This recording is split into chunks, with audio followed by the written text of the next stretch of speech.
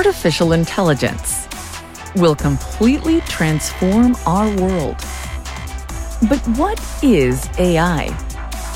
Why will it affect you? And how can you and your business survive and thrive through the AI revolution? Welcome to AI and You. Here is your host, author, speaker, and futurist, Peter Scott. Hi, welcome to episode 15.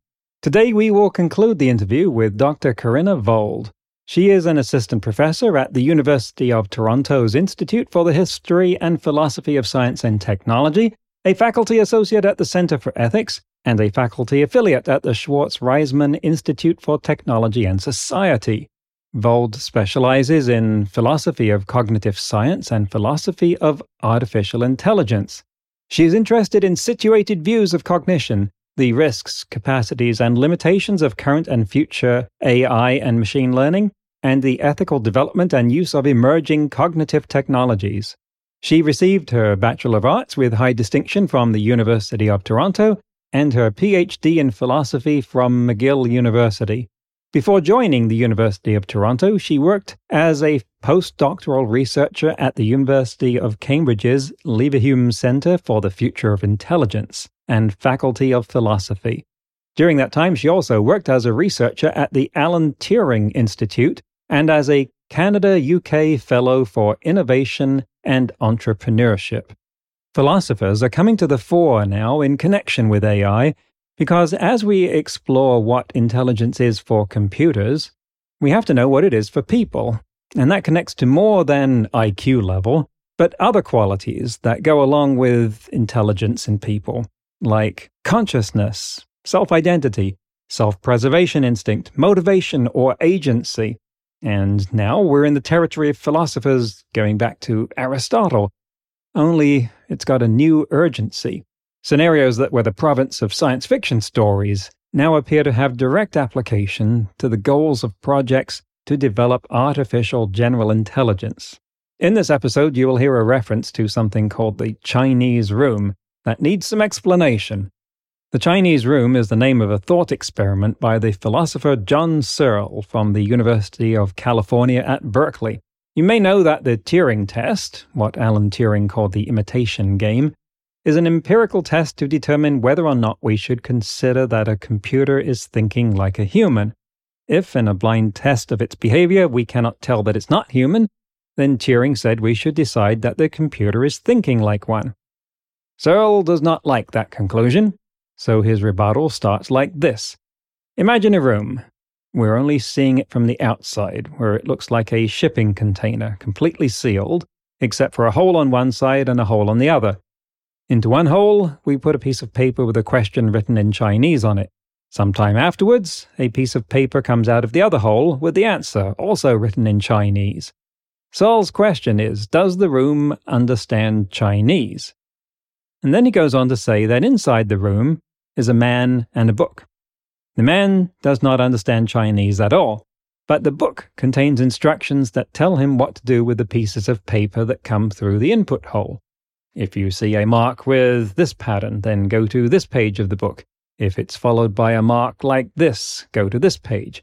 Write a mark that looks like this on the output paper.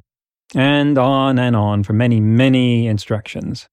We know that this is a reasonable scenario because computers can answer questions put to them in Chinese by following instructions. You just need a big enough book and a lot of time, but since it's a philosophical thought experiment, the size of the book and the amount of time are not barriers. Searle says that since the man does not understand Chinese, the room is not understanding Chinese, and that therefore if a computer gives the appearance of answering a question put to it in Chinese, it doesn't understand Chinese either, and the same goes even if the question is in English. Therefore computers can't understand anything and they can't think like humans. If you think that Searle pulled a fast one along the way there, you're not alone. There are many rebuttals to his argument, the most common one being that the system of the room plus the man plus the book does in fact understand Chinese.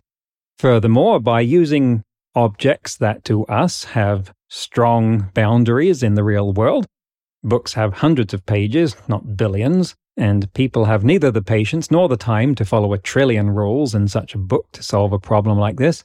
He's being so reductionist that we lose sight of the possibility of emergent behavior, such as understanding, in a system that complex. Yet a system that complex is exactly what we know the human brain is, with 100 billion neurons. Similar arguments are made for claiming that evolution could not produce organisms as complex as the ones on Earth right now, but those are made by people who cannot appreciate just how long 1 billion years is. To be fair, none of us can really appreciate how long 1 billion years is, but scientists are at least aware of their own limitations in that regard. A great deal of academic ink has been spilled pointing out how wrong Searle is, mostly because he has never given up defending his argument. In that respect, we should at least be grateful that he's provoked so many people to critical thinking by giving them such a large target to throw rhetorical darts at. You might want to try your hand at that too.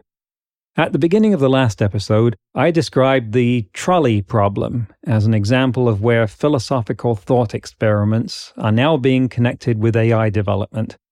And you'll hear us talk about that at the beginning of this episode. I said last time that the trolley problem is overblown in all the excited journalism speculating about its application to self-driving cars. But there have been heart-rending cases where people have been put in equivalent situations, notably during World War II, when there are stories of the Nazis forcing parents to decide which of their children would live and which would die.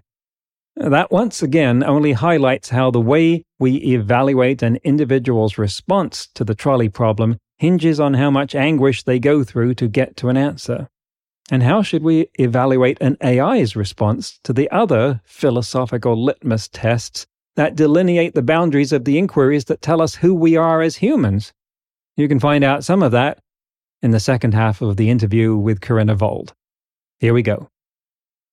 In AI, some of the most popular philosophical questions occur around autonomous vehicles. There is an obsession with the trolley problem, which was brought up long before autonomous vehicles were a twinkle in anyone's eye.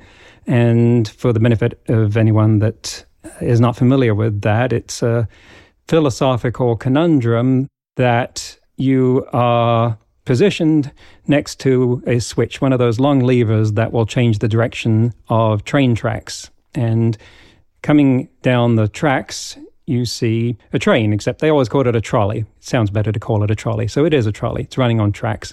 And past you, the track forks, and you control the switch that determines which direction the trolley will go.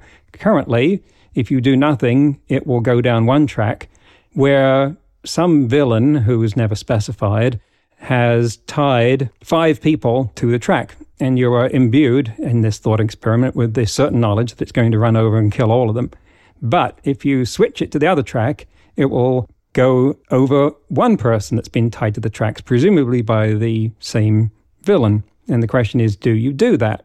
When we ask questions like that, because there's an entire book of variations on this problem that expose things about people, what is it that those questions are trying to elicit, to find out? Well, yeah, great. Good description of the trolley problem. It's so easy when you have a picture of it. But so it was the philosopher Philippa Foot who started to use these to elicit people's moral intuitions about intervention, I believe.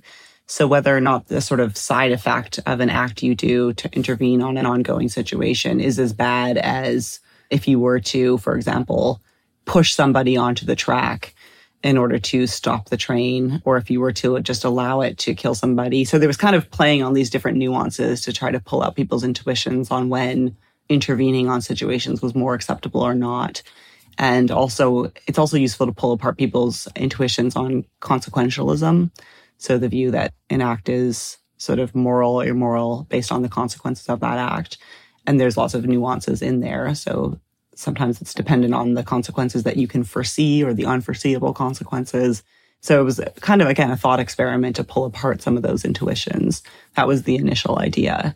And then, of course, when we started to get close to having things like self-driving cars, people thought, hey, here's a real situation where a car might have to decide between whether or not it saves the life of a driver and swerves if there's a pedestrian in front of the car, or if it decides to collide into a pedestrian in order to save the life of a group of children, or so forth. You can imagine scenarios abound. Well, indeed, I think people get unnecessarily worked up about this because the vehicles aren't and never will be programmed in that kind of sense. They go through machine learning that is based upon different scenarios, and no one who's programming those is sitting there making those kind of decisions, putting those kinds of inputs in. That's right. I think that there may be someone working at one of those labs that may have written a memo to their manager saying, hey, let's set up a scenario to train our machine learning algorithms on the trolley problem, in which case the manager probably freaked out and fired the person as being too dangerous to work there because of the liability that would be created by doing that. I'm reminded that we judge people by intentionality and we judge machines by their outcomes. So in judging the outcome of someone running over a pedestrian as a result of avoiding someone else that they were going to run over, we are trying to look at, well, what was in their mind? What did they intend to have happen? Even if it was a less than optimal outcome. Whereas if we look at a machine in the same situation, we assume that it has no intentionality. And so we looked to see, did it make the best decision based on all the information that we have about that after the fact? Are we going to see any more development of this kind of philosophy prior to establishing that machines have developed some kind of intentionality? Yeah, and so I think you're right that in many ways the conversation around self-driving cars and the trolley problem has, and for many good reasons, has kind of moved on or moved beyond that. I think there continues to be a question around how we can get systems to behave, so looking just at the outcomes, like you suggested, in ways that align with our values. So this is called the kind of value alignment problem. And that's not even assuming that the system has any kind of intentionality, weak or strong, but just can we get it to act? Because we do have systems that bring about modifications or changes in the world. Can those outcomes that are brought about align with the kind of situations that we as humans want to have? And that's a challenging problem for all sorts of reasons that we can go into. But because of that, I think engineers and philosophers are interested in trying to figure out ways in which we can get systems to start to understand, whether it's train on our moral systems or train on our value judgments. So whether it's a kind of bottom-up learning of human values, or less popular, but a kind of top-down of putting the values into the system, there is still this kind of rich debate going on about how we get systems to best align with what we think is best. You brought up the value alignment problem, and I will get to that. But you also used another word that was in the category I referred to earlier, which is understand. And I no longer understand what the word understand means, which was what one of your fellow philosophers, John Searle at University of California, Berkeley, was getting at with his Chinese room argument, which is constructed to prove, in quotes, you can't see the air quotes here, that machines can't think or understand that only people can. It was interesting to me to find the Wikipedia page on this and see just how many ways people have proven that wrong. Where do you stand on that? I'll explain what the Chinese room is perhaps before the show so you can assume people already know what it is. I don't know if I have a really well worked out view on this. I mean, I am sympathetic to the idea that, machines don't understand in the sense that we do. That's not to say that I think it's impossible for them to do that. And I think for me, that kind of understanding, though, is more tied into consciousness and having a kind of feeling of aha or a feeling of getting it, and less so about just being able to operate on all the nuances or pragmatics of a word, which I think is what Searle was more onto, the kind of full semantic value of a word. The value alignment problem, to return to that, which is a very, very hot topic. It was, I don't know if it was originated by Nick Bostrom, but he certainly propelled it to the forefront of a lot of people's minds with his book, Superintelligence, which excited a lot of people, most notably Elon Musk. Now, Nick is a philosopher, so he wasn't concerned by what would it take technically to build a superintelligence. He just proceeded from the assumption that we had some, and what sort of problems would we face if that happened. The value alignment problem its greatest significance stems from when we have systems that are powerful enough to start having effects on the world that would cause us problems. Otherwise, you could point to the value alignment problem of a doorknob that's not designed properly, but it's not terribly consequential. But when we have systems that were, say, controlling strategic nuclear arsenals or global shipping concerns or national power grids, then we do have to pay more attention to that. So the value alignment problem says that we don't even have to have intentionality on the part of the system. Mm-hmm. It's still capable of just having a bug that causes a problem. So where do philosophers contribute? And what work have you done in that area recently? Probably the most recent paper, it's a chapter that's going to be hopefully it's still under review, but will be hopefully forthcoming in a new Oxford handbook on digital ethics. And it's a chapter on AI and existential risk. And it's just looking at some of the challenges that kind of go behind that value alignment problem. So spelling out why that problem is such a problem. And I'll just say a little bit about that. So one thing that often gets pointed to is something like what's called the King Midas problem. So the idea, this sort of folklore of King Midas, who wished that everything he touched would turn to gold.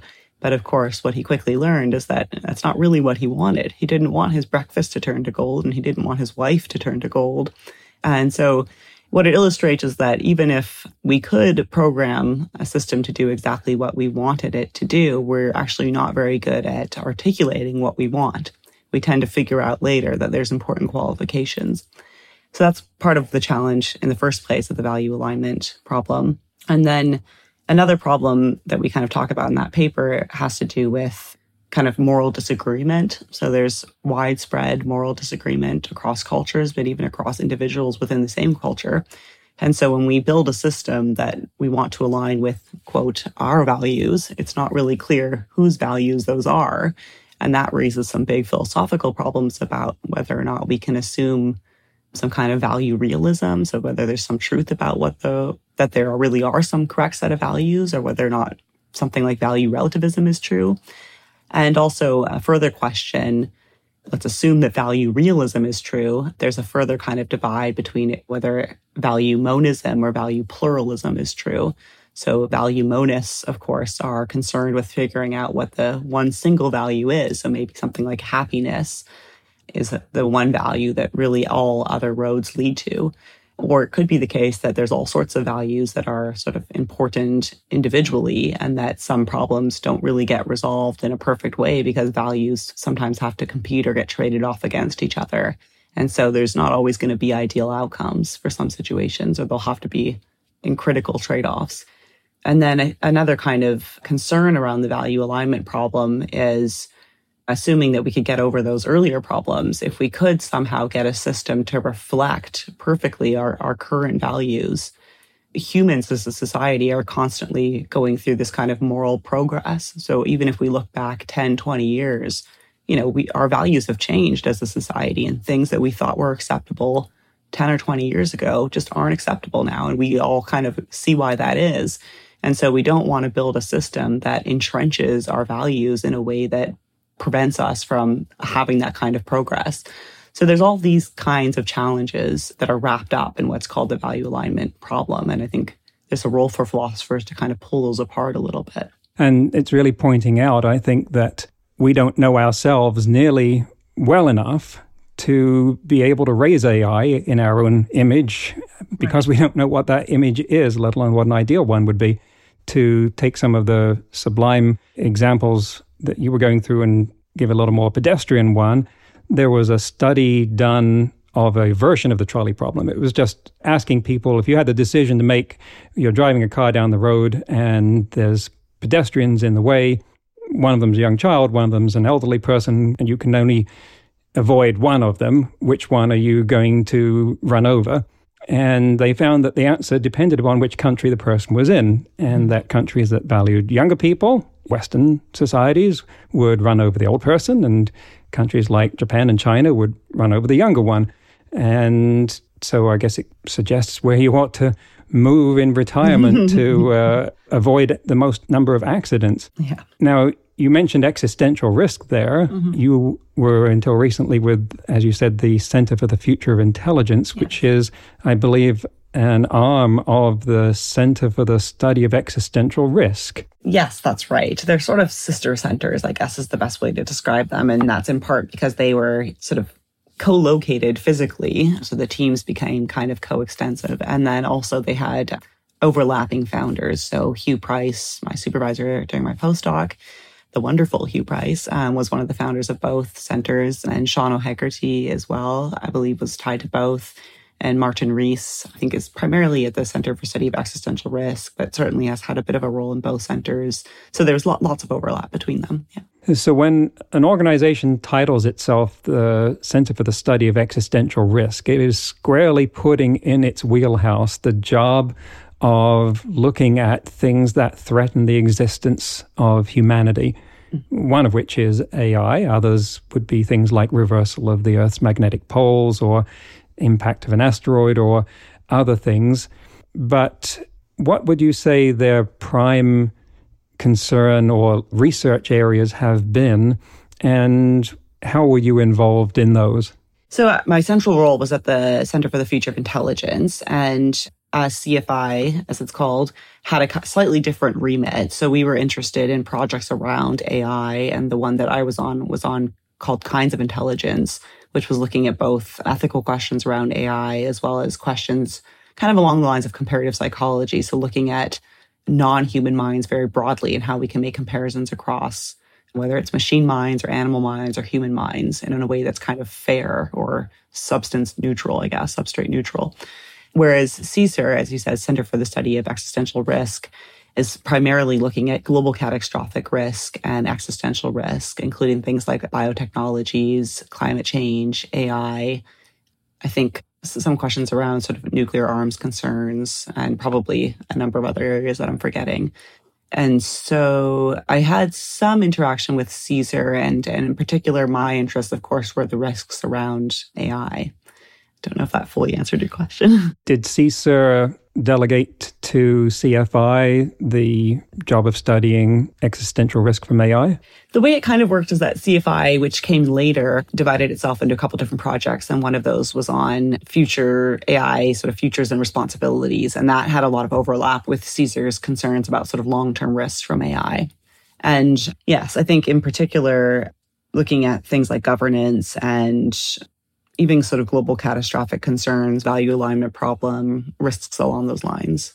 What are the hot topics that are being developed or researched in those centers at the moment?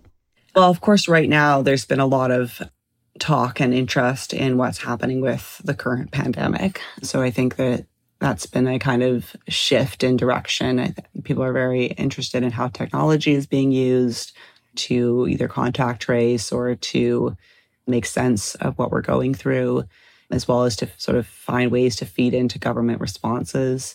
And then there's also been a lot of work on, as I mentioned, AI governance. So trying to feed into the global partnership on AI that's been launched, I think based out of the UN between countries like France and the UK and Canada and many others, I think European and non-European. So yeah, feeding into governments has been a major priority. So trying to really implement change. I'm trying to think what else is going on there. I know my own research better, so I don't want to, I'm sure I'm forgetting important things, but.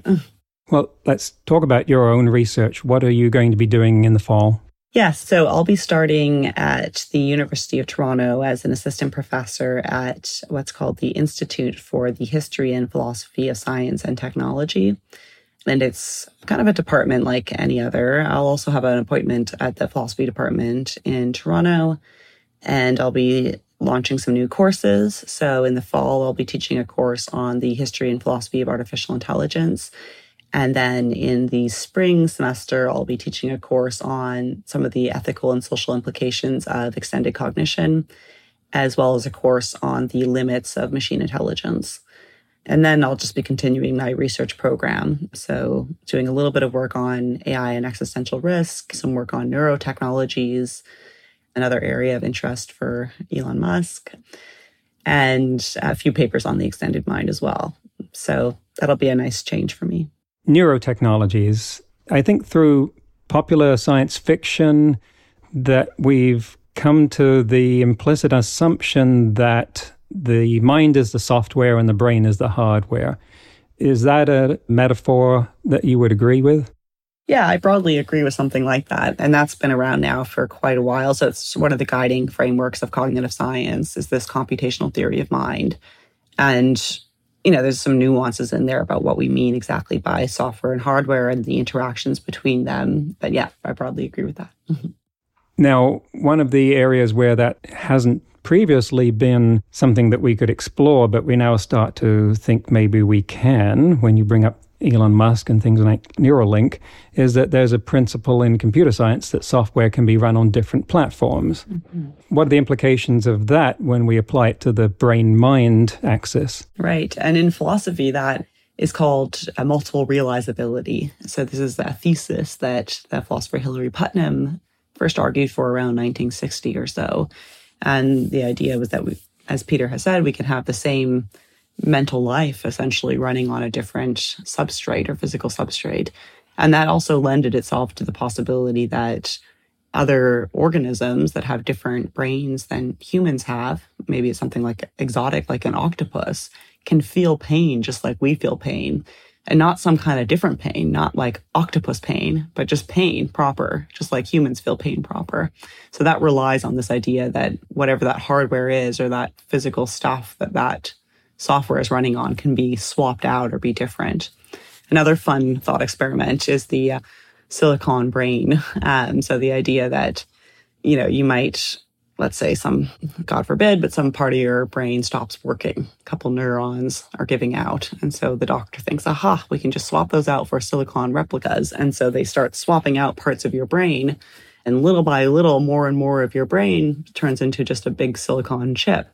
And some philosophers will have these sort of different intuitions about whether or not your mental life will go on preserved. This is assuming that the silicon chip really is playing the exact same functional role as what your neurons were doing. So one possibility is that your mental life will be undisturbed. Another possibility is that you'll maybe notice some functional changes or something mentally will change. And the other sort of possibility is that you'll start sort of fading out of consciousness maybe. So you'll slowly start to lose your mental life as the brain gets replaced. But if you're a cognitive scientist or someone who believes that multiple realizability is possible, then presumably your mental life should go unchanged. So that's what a lot of philosophers are open to. And now we can start to contemplate the possibility that that might be in our future, although no one knows how far. But we now have things like the AI called GPT-3, which just became a thing, and its outgrowth from GPT-2, which had 1.5 billion parameters in its machine learning network, and GPT-3 has 175 billion, which is roughly twice the number of neurons in the human brain. So at least at that level of organization, we have to start asking what it's capable of. Now, currently, it's not capable of approximating a human being in a sense that would fool many people, but some of the conversations that people have had with it, parts of it would. Mm-hmm. So we're starting to break down some barriers there. And I can see the day happening when we develop something that people are broadly convinced is conscious, even though the people that created it are equally convinced that it can't be because they know every line of code. But this has managed to establish some sort of empathetic connection with enough other people that they say, well, give it its freedom. Mm-hmm. A philosophical problem in the making, perhaps, where some people argue in imaginary court that this thing deserves the right of self-determination, and then the people who made it say, no, it doesn't have any of those capabilities, and now the court has to decide, perhaps based on Chinese room arguments, what the status of this thing is. Yeah, perhaps.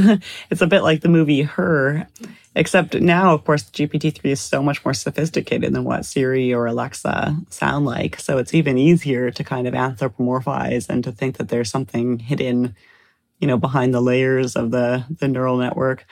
And, I hope that the courts don't have to decide things like that, but it's possible. I think it's easy for humans, especially when you don't know, as you say, if you're not the person who built it, it's easy to kind of look at something from the outside and to start to attribute qualities to it, anthropomorphic qualities.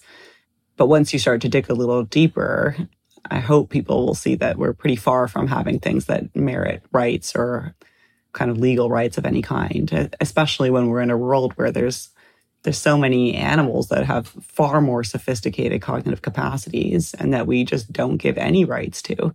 Oh. So this was part of the project that I worked on at CFI, was to kind of consider, just look how sophisticated some creatures are, that we don't really appreciate everything that they can do, but we're so quick to attribute psychological qualities and capacities to machines. And here's the difference between sapience and sentience, right? Mm-hmm. Sentience is the capability to feel, which is what we judge our rights by, whether something is entitled to rights. And yet we are Homo sapiens. Mm-hmm. We're named after our ability to think. Yeah. And so sometimes I think we value the thinking more than the feeling then. Yeah. You were in a project called the Animal AI Olympics, I think. Yes. Well, really it was my colleague, Matt Crosby, who's leading that. So I was only sort of tangentially connected. But what was that? Yeah, sorry. So the Animal AI Olympics, Matt and his colleague, Benjamin, they created a kind of online virtual playground in which anyone could submit an AI, could build an AI agent and submit them to complete certain tasks within that playground. And the tasks were designed based on long-standing psychological tests that had been used to evaluate cognitive capacities in usually sort of like non-linguistic or pre-linguistic animals, like children or animals, to see whether or not we could attribute things like theory of mind to them, or different types of capacities, like the sort of capacity to know that an object continues, sort of object permanence, so that an object continues to exist when you don't look at it, things like that. And so they built these kind of challenges within the online environment and then let people compete to see how well their agents could perform. That's fascinating. I believe that humans start from this point that is so close to ground zero that we come into this world without object permanence. Mm-hmm. So the baby thinks that when mommy leaves the room, she has ceased to exist, mm-hmm. which explains some of the crying. And yet, not only do they learn that, which seems like a rather easy thing for a computer programmer to put in their program, kind of assume that from the get-go, but we develop this incredibly sophisticated model of the world so much more quickly than we've been able to figure out how to do in computer software. Mm-hmm. What sort of progress did you see being made in that area? So I think that there were some pretty interesting results. I'm not as well qualified as Matt is to speak on it all. But I think part of what his interest in designing some of these challenges was to kind of tap into this bigger question, which is now going on in AI and which has been longstanding in philosophy, between how many things need to be built into a system to begin with, so kind of innate capacities or cognitive building blocks for which one can then use to learn, and how much of our knowledge about the world just comes from the world itself. And so this reflects this long-standing debate in philosophy between the empiricists and rationalists that was raging in the kind of early modern period. So people like Descartes and Hume had these big debates about that. And you now basically are seeing something very similar happening in current AI, where there's debates around whether or not we need to just feed algorithms more information, and so more data, and so they can just start to learn more and more about the world through that data, or whether or not there needs to be more sophisticated cognitive architecture built into the system. Mm-hmm. And so that they can get closer to kind of the one-shot learning that we have, as many humans have. Do you think that by the time the question does arise, is this artificial intelligence over here thinking, is it conscious, is it human equivalent, that the philosophers will have a test ready? Mm-hmm. Some philosophers kind of already do have tests ready. But the problem with consciousness, theories of consciousness, is that there's just a huge proliferation of views and widespread disagreement. I think there's some general agreement on what consciousness is that we're trying to get a theory of. So philosophers generally are talking about phenomenal consciousness, and by that they mean what it is like, or the sort of feeling of undergoing an experience. But how one tests for that in terms of the behavior of a system or the internal workings of a system, there's just widespread disagreement. and what sort of substrates can instantiate that. So whether that requires a kind of neural substrate or not, there's widespread disagreement about that too, and why that would be. So there's at least some theories like the information integration theory that's been advanced by Tononi, philosopher, I think based in Italy, although I could be wrong about that, who has a kind of test about how integrated information is within a system. But he, as well, is still reluctant. So IIT theorists are still reluctant to attribute consciousness, at least to current AI systems. We do a lot of talking on this show about how fast technology is developing and how much it might develop in the next 10 years, and that happening at a rate that makes it impossible to predict all of the possible changes. If you think 10 years ahead, what do you think might have or hopefully will have changed in philosophy?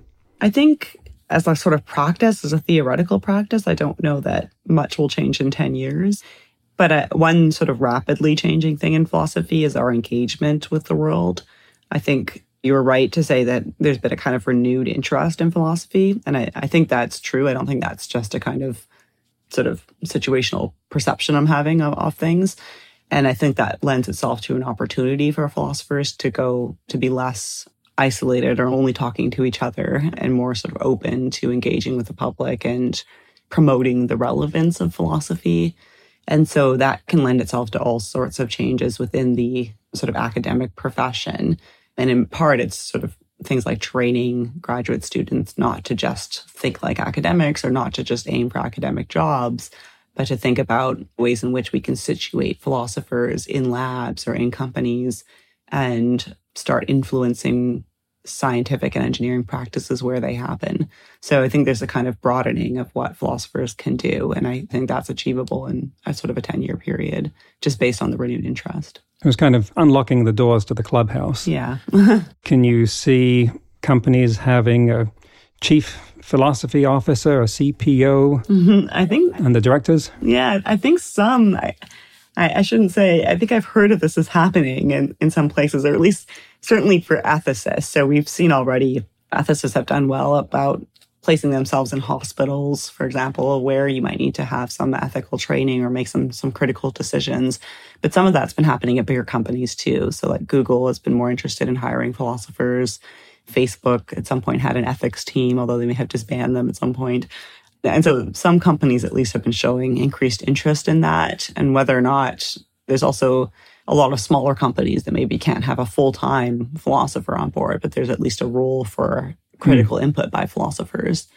So yeah, I see some potential there. And likewise with governments, I think governments are starting to think more about how they use technology and how they use, what kind of judgments they use about sort of how much they should be serving current generations versus future generations, for example, and what are the needs of future generations and what do we owe future generations? And some of those questions can draw on philosophical insight.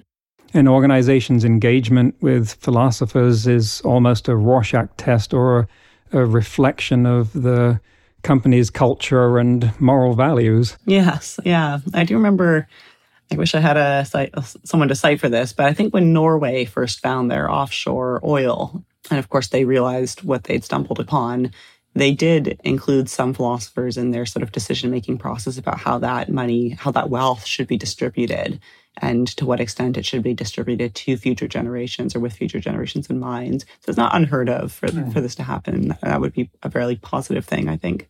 Well, this has been great. We could talk for so much longer. If people are interested in finding out more about what you do, what would you like them to look for? Well, you can please go to my website, which is kkvd.com. And you'll have information about my current research and papers there. And of course, you're always welcome to send me an email and I'll be happy to chat. Wonderful. Well, Corinna, thanks for coming on the show. So much to think about. We will undoubtedly be splitting this into two halves so that people have a chance to reflect and assimilate it at a slower pace. You've given all of us a lot to think about. Thank you. Thank you so much for having me. Thanks. There you are. I so hope you got as much out of that as I did, because I find this utterly riveting and so very important to our future on this planet. This kind of inquiry is exactly what I'm here for, and I want to make it accessible and interesting to as many people as possible. If you came out of this with many more questions than you had to begin with, then I'm satisfied, because that's a primary goal of this podcast. We're raising issues that don't have clear answers, and are so far-reaching that what we need to do with them is find more and more questions to ask, because those questions will propel us in the right direction. Humans have never been as motivated by answers as we have by questions. We were talking there about the King Midas problem, or what happens if AI gives us exactly what we ask for, only it turns out to be not what we really wanted or needed. You could think of that as the genie problem, because it's like the Aladdin story where you get 3 wishes, and you make such a mess with the first 2 that the last one is wishing for everything to go back the way it was to begin with. My 2 little girls like a TV show about genies. I asked the younger one what she would do if she had 3 wishes. Figured that she would try wishing for more wishes, which is against the ground rules of genies, if you remember the story. She said, "I would wish for more genies." Got to hand it to her on that one. I've not heard that answer before. I think she may have found a loophole. The genie problem, or the King Midas problem, is more formally known in AI philosophy circles as the value alignment problem, as you heard us say. How do we get AI to value the same things that we do? In order to do that, it would seem a requirement that we be able to control the AI. And you might think that isn't so hard, but you'd be wrong, at least when it comes to the kinds of artificial superintelligences we can foresee being developed. In next week's episode, I'll be talking with Professor Roman Yampolsky about exactly that, what we prosaically call the control problem. Roman has a new paper on the control problem that's the most complete exposition on the topic to date. We'll be digging into that on the next episode of AI and You. Until then, remember, no matter how much computers learn how to do, it's how we come together as humans that matters. That's all for this episode of AI and You. Please leave a rating and comment and share with your friends. Get the book Crisis of Control and see more videos and articles at AIandYou.net. That's AIANDYOU.net, where you can also send us your questions. Thank you for listening.